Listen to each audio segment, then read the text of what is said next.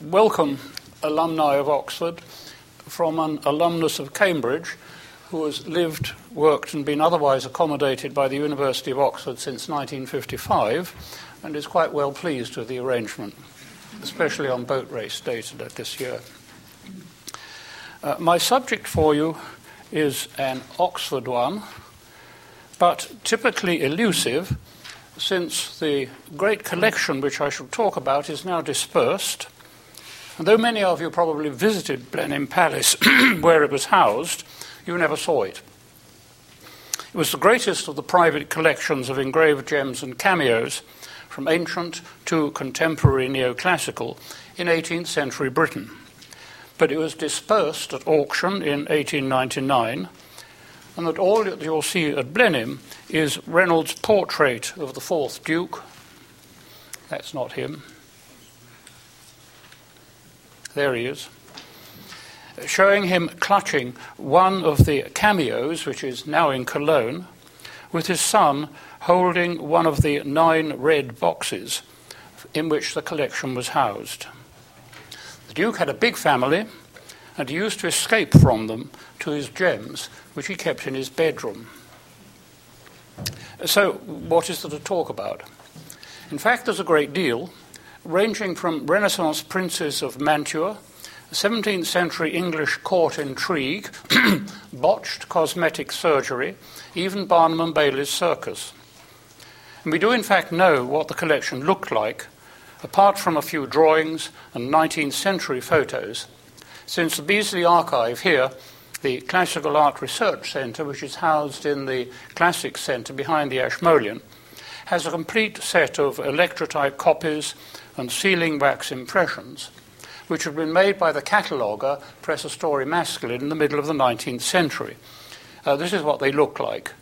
The electrotype, the dark one, and the sealing waxes you recognise. There's also one paler golden electrotype. And here's a sample of what the originals look like. Out of order this time because it came here. A sardonyx cameo showing the bust of the Roman Emperor Claudius, just 3 inches high, quite a big one in fact, and sold in New York 4 years ago for $321,000. And there are others of the collection I'll be describing which would certainly go into 7 figures if they ever came on the market. The Duke was a great man. It was he who employed Capability Brown and Sir William Chambers, making Blenheim visually what it is today. He was a man of affairs, but also a scholar, and soon wearying of affairs of state, he devoted his last years to his gems and to his astronomical telescope. His heirs were also busy men, spent much of their heritage in conducting affairs of state, to the point at which they began to dispose of their heritage, first pictures, books and furniture, and eventually, with the 6th Duke, the gems. It was sold first as a whole in 1875 to a colliery magnate called David Bromilow, and then by Bromilow's daughter as separate pieces in 1899 at Christie's in London. It was regarded as the sale of the century, and it's some satisfaction to see that she got slightly less for the collection than her father had paid for it. The collection was of about 800 pieces, and we know the present whereabouts of barely 250 of them. So it is possible now to catalogue and study only in illustrations the whole collection, and this is what we've done, with help, resulting in an expensive volume from the Oxford Press last year. I've left a copy in the front here in case you're interested to look at it afterwards. And I must mention my colleagues in the work, Claudia Wagner at the archive, who also takes photos, Diana Scaresbrick in London, who is a world expert in jewellery, and Erika Zwierlein-Diel in Bonn, who is a world expert on ancient gems. So this has been our task over the last years, and I should add that the best of the gems, especially from the Renaissance, were set in real jewelled mounts and rings, with elaborate modelled figures in miniature, a lot of colour from enamel. This is a good example, and it looks just as good from the front, where you see the intaglio. And here's another with a beautifully painted back to a Renaissance study of a baby come Eros with a cornucopia, horn of plenty. Apart from the intrinsic beauty of the stones, onyxes, turquoises and sapphires among them, this was by no means a colourless collection. The history of the collecting is an exciting one. It involves Italian Renaissance princes of Mantua, who included some of the most colourful and resourceful figures of the 15th and 16th century Europe, such as Isabella d'Este and the Gonzaga princes. They eventually disposed of parts of their family collections before their city was sacked in 1630. It involves European dealers and English royalty, not least Prince Henry, who might have been our Henry IX had he lived, and a shrewd and wealthy collector, Lord Arundel, here in a portrait now in Oxford made by his friend Rubens. Lord Arundel started collecting in the early 17th century, time of James I, Charles I, then Cromwell. He collected largely thanks to the wealth of his wife, Alethea, and mainly in the eastern Mediterranean, Turkey and Greece, and then Italy, and mainly books and statues. There's a good display of the so-called Arundel marbles in Oxford. Arundel's first gems were, one of them, a gift from his friend Prince Henry, which had come from an old Dutch collection and is now displayed in a case in the ballroom of Belvoir Castle, where I stole this photograph since the Duke would not let me get any closer.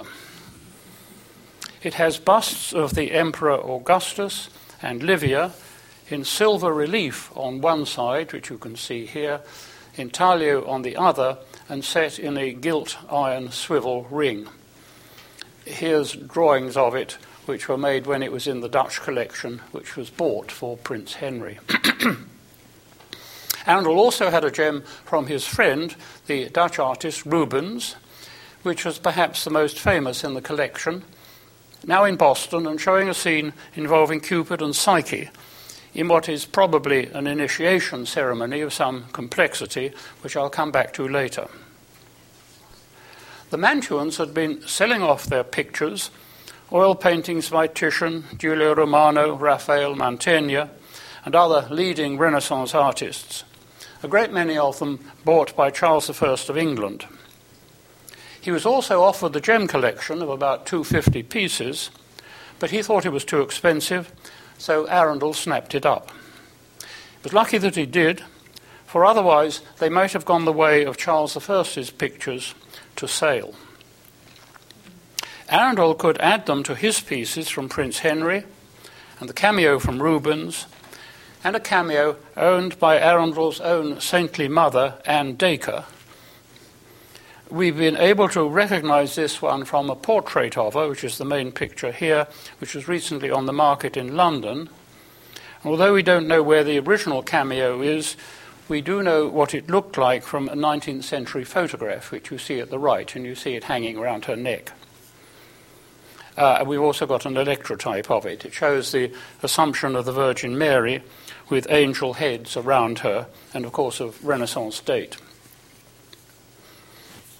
The chase for these gems can be more than simple library work and museum hunting, and it's led me and my colleagues from Malibu to Monaco, and on paper at least, from Bari to Japan. In the States, the main owners are Boston, about 100 in Baltimore, which is the most anywhere, and there are several in our BM and V&A, and in private hands, and in Europe. And there are, of course, many more yet to be located. The Gonzagas fancied themselves as heirs to the Roman Empire and encouraged the making of pictures and gems which celebrated the famous deeds of ancient Romans. And so, in a way, did we in Britain when I was a schoolboy and we all read Macaulay's Lays of Ancient Rome, how Horatius held the bridge in the brave days of old. And the Renaissance liked these stories too, and Horatius himself appears on some of their gems.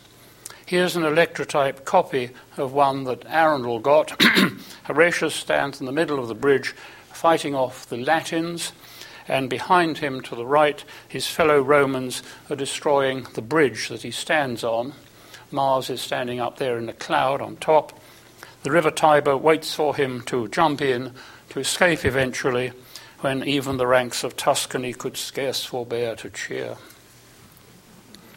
But there were many serious views of the classical gods and occasions to be found, often in original. Here is the goddess Demeter receiving a gift of corn from the hero Triptolemus.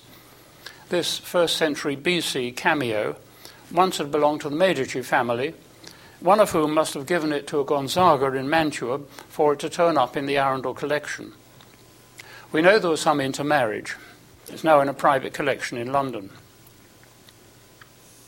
No less to their liking and echoing their way of life were scenes of drinking with Bacchus and Satyrs or Cupid and Venus, several surviving from antiquity for them to collect and often to copy.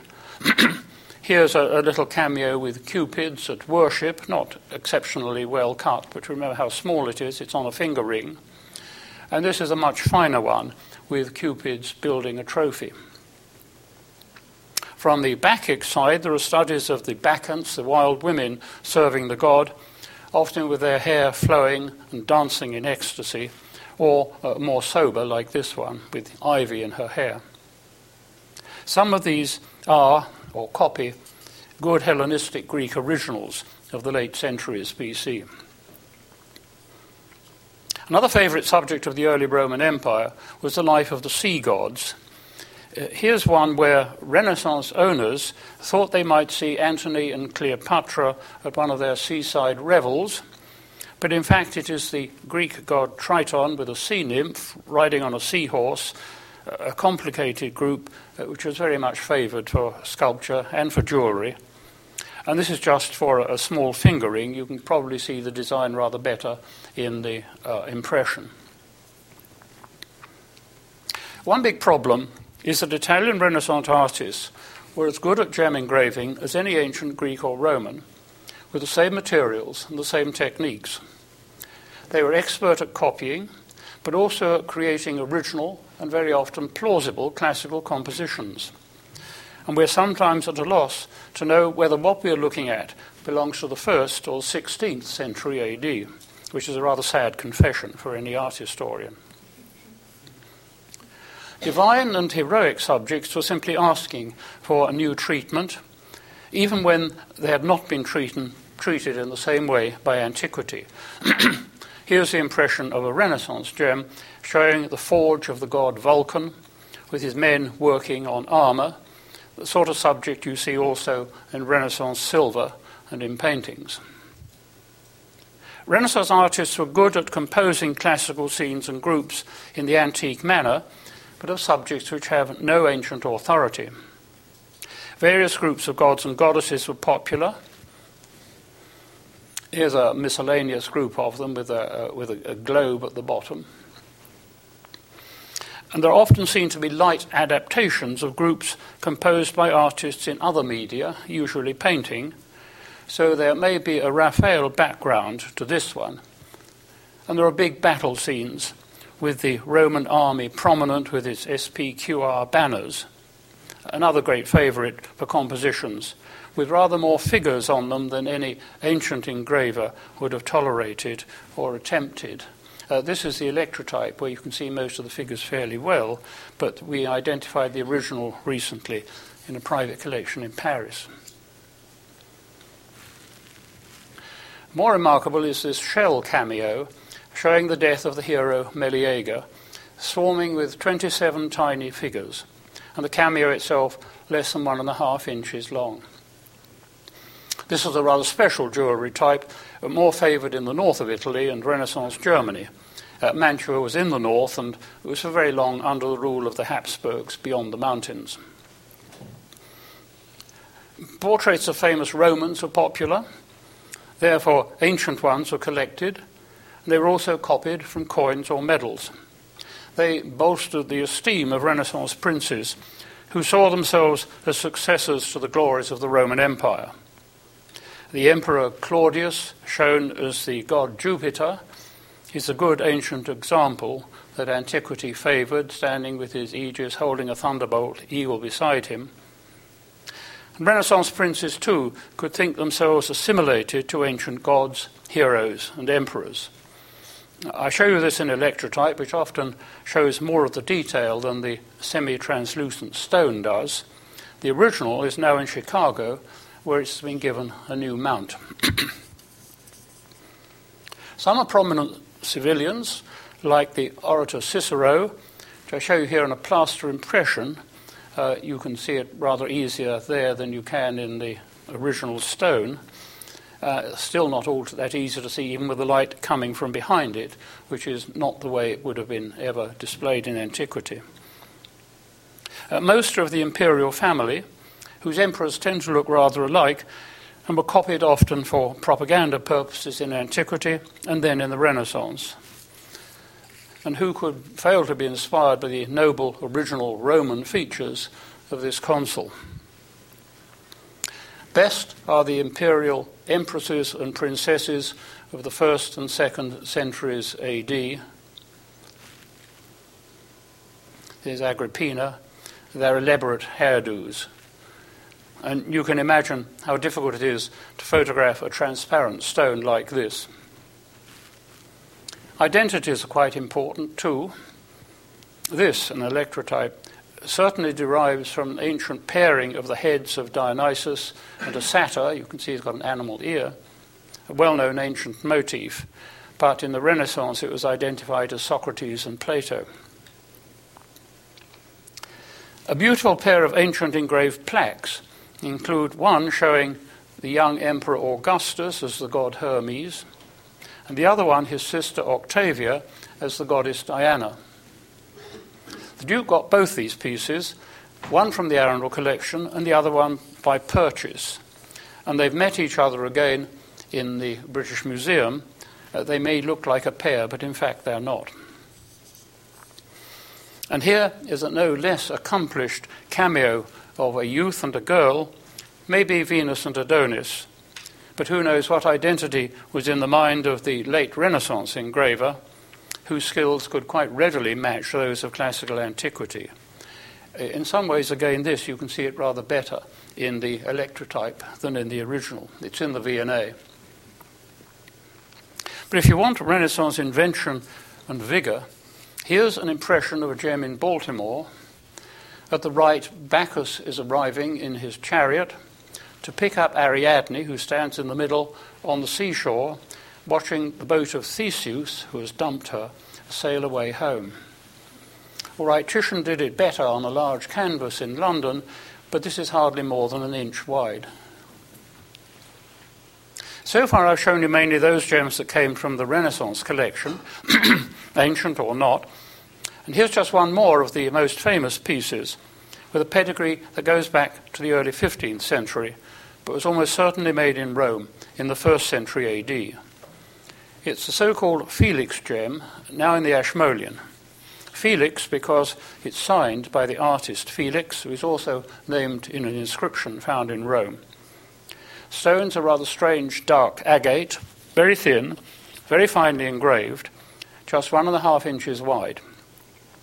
It's an unusually complicated piece of narrative.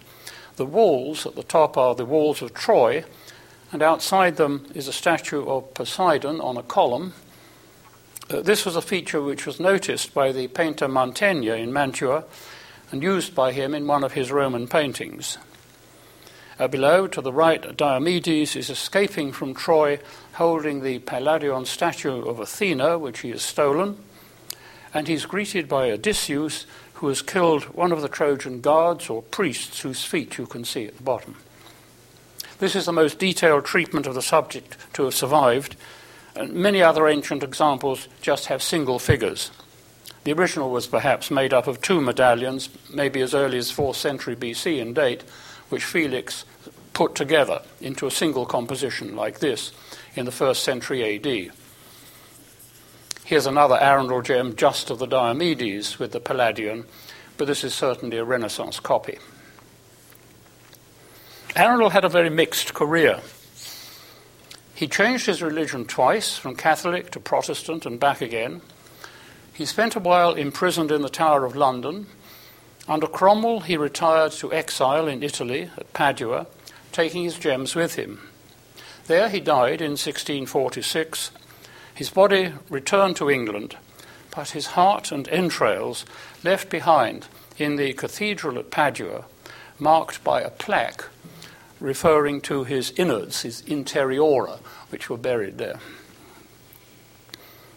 Arundel's collection went back to England in its fine painted Flemish cabinet, which we have yet to find again, although it did survive at Blenheim into the 19th century. He had paid 10,000 scudi for it. That's a little over £3,000. They passed through various hands, including once being pawned in Northampton in 1670 for £1,500, and they eventually came into the possession of Betty Germain at Knowle, wife of a mysterious Dutchman. She cared for them, had them catalogued again, and tried to sell them to the BM for £100,000, which they thought was too much. She then gave them to a young woman friend of hers, who was to be our Duke's sister-in-law, and she gave them to him. Our Duke was the grandson of the first Duke, John Churchill, Victor of Blenheim. He had started his collecting early, on tour in Italy.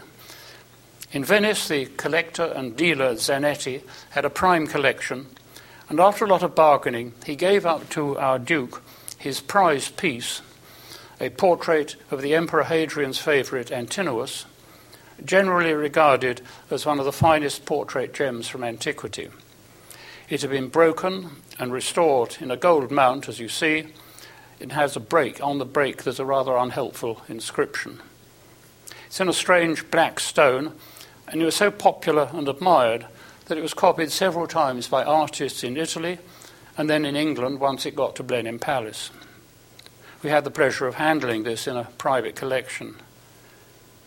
There's an Italian copy of it in the Royal Collection at Windsor, in the recent publication of which our archive has also played some part. Another of the Zanetti gems got by the Duke was a portrait of Sabina, the wife of the Emperor Hadrian. Back home, our Duke was able to buy the collection of Lord Bessborough. His wife, a Devonshire, which is a big gem-collecting family, probably inspired his buying, and on her death he was quite quick to sell the collection to Marlborough. The collection includes gems from the Medina collection, which was once in Livorno in Italy, but then sold in London, presumably to get closer to the market. And the gems collected in Italy by Lord Chesterfield's young brother, Philip Stanhope. This was the age of the Grand Tour, when noblemen and others travelled Italy and brought back relics of the classical world for their country houses, usually statues, but also coins and gems. And if they couldn't afford them, at least collections of glass or plaster casts of gems, in which there was a roaring trade. Lord Chesterfield himself was rather against too much collecting, trivia, and he warned his own son in Rome, "No piping or fiddling, I beseech you, no days lost in poring over imperceptible intaglios and cameos." A leading collector and dealer in Rome at the time was Baron Stosch. There he is at the left with his cronies. He was a very busy and unscrupulous man, and in his spare time a paid spy for England in Italy. Apart from these Zanetti gems, the Duke acquired from Bessborough and many others pieces which could even match the Arundel collection, to which they were added. I'll show you a selection, repeating many of the motifs we saw in the Arundel gems, but with a wider range, both of antiquity and from the later production of the 17th and 18th century. The Duke's collection had nearly doubled by the time of his death in 1817.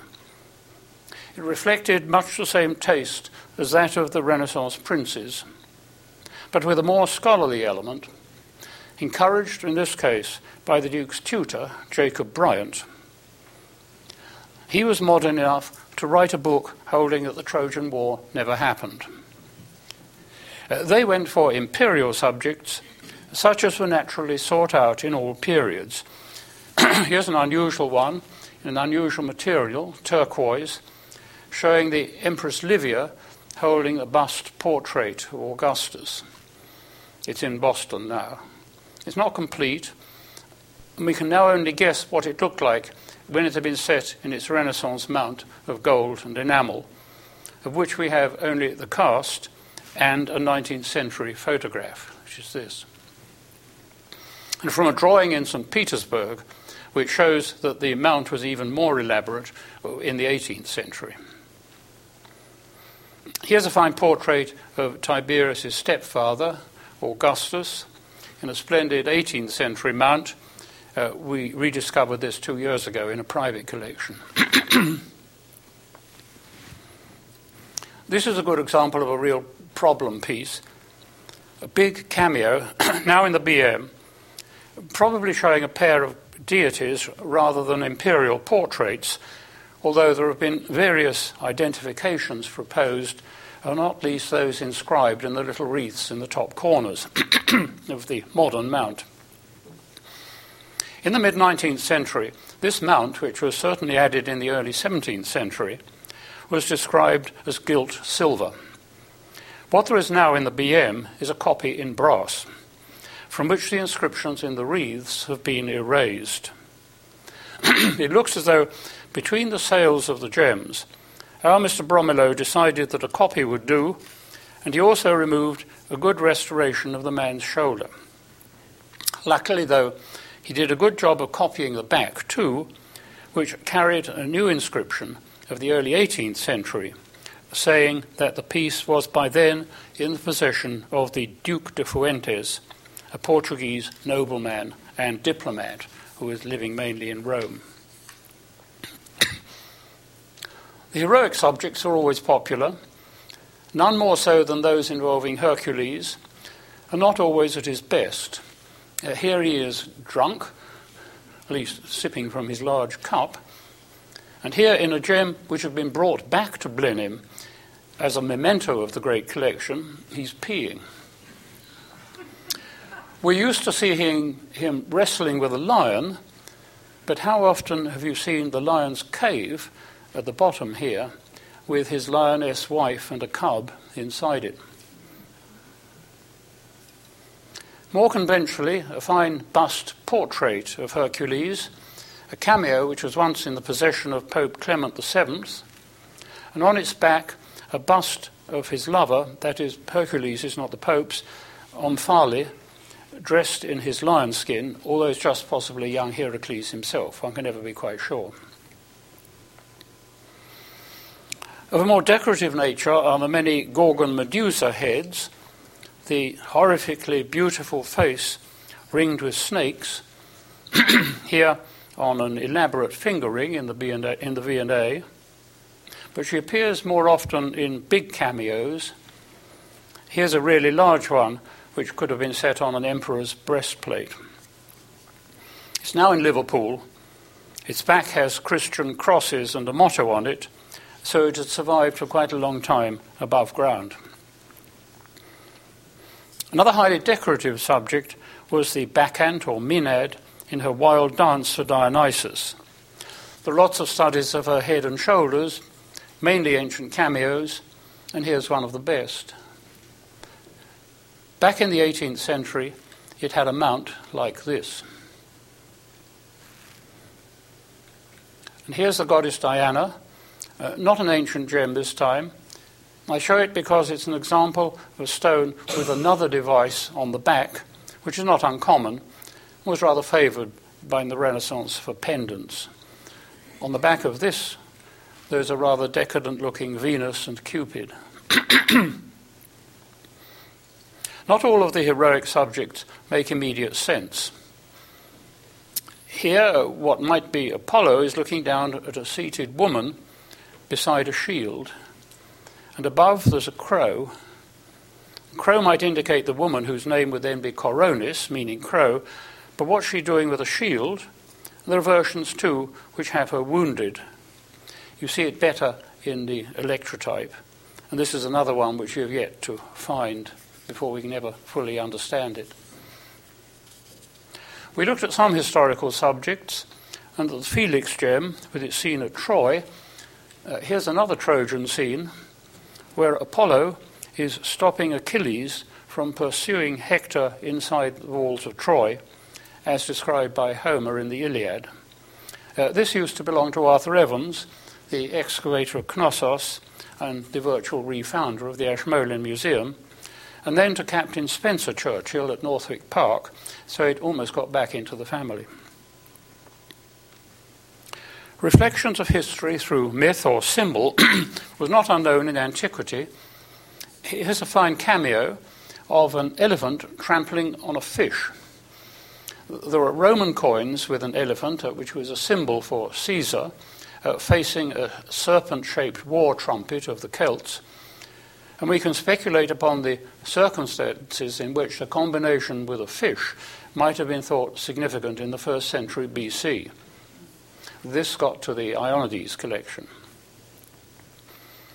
Ancient statues are very much prized by aristocracy on the Grand Tour, who brought back many for their country houses, and to help, engravers made gem copies of many of them.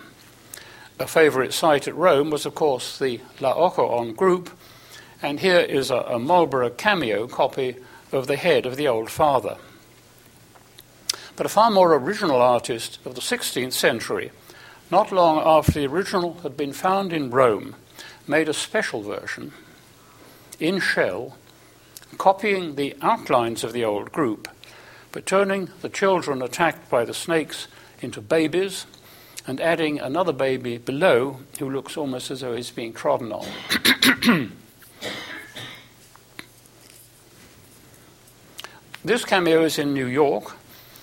It shows at the center a nymph reclining, suckling a baby panther who is being held by the tail by a satyr. Odd behavior, but not without parallel. Recently in Rangoon Zoo, a woman suckled 2 baby tigers who had lost their mother. It echoes the stories of human babies being suckled by wild animals. This version is rather over-elaborate, with a flower garden in the middle, a satyr holding the panther's tail, a lot of paraphernalia, silly flowing dress off the head of the woman sitting at the right. It must be a Renaissance version of an ancient composition, known to the artist perhaps in some other cameo, like this fragment of an original one, now in a German collection, where we see the same basic figures, but then instead of the silly flowing headdress, one can see that originally there was a tree above the woman seated. This is a finer fragment of the same scene reversed in the German collection. The Duke was a patron of various 18th century gem engravers in Britain. He encouraged them to copy the stones he had, as well as other classical subjects. There was a fine Eros statue in Rome, which was very much copied, and here is the Rome Eros Centocello head, as copied for the Duke by the engraver Nathaniel Marchant, who signs it at the left. And another of his protégés, Edward Birch, made for him a copy of the famous Antinous portrait that we've already looked at. So the Duke's collection of old gems was proving an inspiration for engravers of the 18th century, and there are present-day engravers with the same motivation. Animals are a good subject, domestic, wild, and mythical. Here's one of the finest ancient ones, the head of the god dog-star Sirius, set in a finger ring. The rays around its head show that it is a star, and on its collar we read the name of its engraver. But the head is so deep cut into the stone that it's virtually in the round, a tour de force. You get some idea of its energy when it's brightly lit from behind, as it probably never was in antiquity. The animals are especially popular subjects for ancient and later cameos. Here's a very fine lion. Here, more unusually, and for a finger ring engraving, a spider and its web. A beautiful leopard cut in an appropriately mottled stone had been owned by Zanetti, and our Duke wanted it, but the Italian sold it to the Duke's cousin, Spencer, at Althorpe. Here it is, now in private hands in London.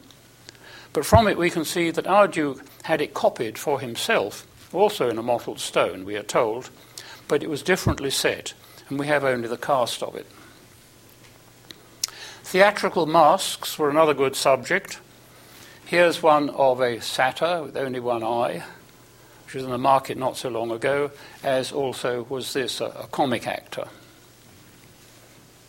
Modern portraits too, like Philip II of Spain, even Cromwell, various cardinals, and Mary Queen of Scots. Finally, what might be regarded as the prize piece, certainly the one most talked about and copied, and yet something of a mystery still. It's a cameo now in Boston, the subject generally called The Marriage of Cupid and Psyche, which, for a start, is almost certainly wrong. I suppose it was made somewhere in the 1st century AD, not too early, although a case can be made that it is in fact Renaissance work, but I don't want to confuse you. At the centre, we see a chubby little Cupid clutching a dove beside an equally diminutive Psyche with the butterfly wings, his love and a personification of the soul, both with veils over their heads.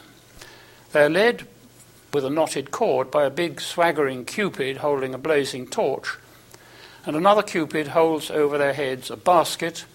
It's a winnowing fan full of pomegranates, a symbol of fertility. And at the right, another Eros is busy with what has generally been called the marriage bed, but which is in fact simply a stool on which sacred objects, probably a phallus, had been placed and which was about to be unveiled. We know from other ancient scenes that the objects and the basket and the veils belong to an initiation ceremony and not a wedding. So this is a very extraordinary occasion for Cupid and Psyche. The figures are exquisitely carved. They're no more than 3/4 of an inch high, yet the detail even of the hair is lovingly portrayed, as you can see in this sort of upside-down view of it, where you can also see at the top, at the bottom here, the artist's signature, Tryphon, cut into the stone and not in relief, as we might have expected. Another oddity is the way the figures are presented as in a frieze, probably copying some monumental original, yet all other cameos of the period showing parts of a frieze enlarge and rearrange the figures so as to fill the whole field. Our cameo can be traced back into the 16th century at least. It had a Renaissance open-work gold mount of a cable and diamonds, and in the 18th century was given an added mount with big flat stones inlaid, which you see in the electrotype. In Boston now it is bare of all of these, and the outer rather showy mount had been shed before it was sold. It was often drawn, and once the piece was in Britain it attracted a great deal of copying. For example, it appears over the fireplace in the Red Drawing Room at Blenheim, on a royal bed at Kingston Lacy. It was copied by Wedgwood for his famous blue jasper plaques, and so appears on innumerable pieces of furniture in Europe. Wedgwood also made an enlarged jumbo version, which is the one you see here, with more detail in the ground line, a decoration for decoration of furniture, and this was much copied in Germany. One appears over a fireplace at Kedleston Hall, near Derby, Lord Curzon's home. Afterwards, through the 19th century, it and groups of figures from it appeared on innumerable cameos and finger rings, which you can still find on eBay. This is an art whose subject matter has proved a constant inspiration. Wedgwood also employed our Duke's sister, Diana Beauclerk, to design cameos for him. The real interpretation of the scene is difficult enough, but an 18th century cleric declared it the finest allegorical representation of the marriage union I have met with, expressing comfort, modesty, fidelity, with the wings of the Eros at the left shriveled up so as to render them utterly unfit for flight, to intimate that love is to abide with them. A finer or more expressive set of emblems has never, I believe, been produced, even by modern refined taste and ingenuity. Lucky he didn't know what the scene was really all about, or what was probably under the cloth on the stool. I somehow prefer the caricature version of it, still of the 18th century, by the artist Gilray. His little fat Cupid is Lord Derby, who had just married an actress, as our aristocracy was prone to do, and she is shown as a tall figure beside him, replacing Psyche. Cupid behind her is giving her a coronet, not a basket of pomegranates, and he's wearing a red cap and bells, perhaps because of the known Republican sympathies of Lord Derby. This is 1797. The final comment on this strangely unequal partnership is the torch of the Cupid leading the couple. Our Cupid's flame has expired and become no more than a wisp of smoke. When a lovely flame dies, smoke gets in your eyes. But apart from such light relief, this is a gruelling subject, and I've acknowledged already the help of others in and out of Oxford and at Blenheim. The study involves a strong memory for hundreds of images, which is getting a bit of a strain for me at least, a lot of research in collections and books and on manuscripts in London and New York and in St. Petersburg, where there are 18th century drawings of gems in British collections, which the artist Lawrence Natter never survived to publish as a Museum Britannicum, having received not a lot of support for the project in this country, but we're trying to make it up for him. One might think that the study of the collecting, creating, and eventual breakup of such a collection was enough of an adventure for any group of scholars, but it's turned out that study of its dispersal, of the folk and places where the gems now reside, and speculation about where the majority may still be, is no less exciting and rewarding, and I devote the rest of my lecture to it. The most that are identified in any one place now are in the Walters Art Museum in Baltimore, which used to be called the Walters Art Gallery until they thought the name gallery was rather too commercial. Henry Walters had seen the gems in London and left orders for bidding for many of them, rather underestimating their sale value, but eventually getting 107 of them. They were not, frankly, the best. When he gave his collection to form the gallery that bore his name, the gems were not included, but were kept by his widow, who herself sold them to a dealer, from whom the gallery then had to buy them in 1942. My favourite among them is this splendid one with Bacchus and Ariadne in the ship, which I show you here in the original rather than the impression. More interesting are two gems which became Marlborough's again at Blenheim, and this takes us into family matters and scandals. The 9th Duke, Sonny, married an American heiress, Consuelo Vanderbilt, as dukes tended to, or needed to in those days, unless they could afford the extravagance of actresses or chorus girls. But early on, he also became interested in another American heiress, Gladys Deacon, who liked to be called Gladys, not Gladys. She was a beauty who spoiled her beauty by injecting paraffin wax into the bridge of her nose and cheeks, a profoundly unsuccessful early attempt at cosmetic surgery. Here she is in the Baldoni portrait. However, as early as 1911, she wrote to the Duke saying that she was the last of the Marlborough gems. Consuelo eventually dumped the Duke, who proceeded to marry Gladys in 1921. Gladys soon made her mark on Blenheim. It is her blue eyes which stare down at you from the roof of the portico into the palace, and in the gardens, which she attended with some care, the two sphinxes have her head. Things didn't work out.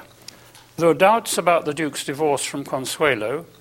His eyes still wandered, and Gladys slowly lost her wits and ended alone, living in an Oxfordshire village, visited by Hugo Vickers, who wrote a splendid book about her, and she died aged 96 in 1977. After her death, her effects were sold, including 2 gems, although they were not recognised as original Marlborough gems at the time.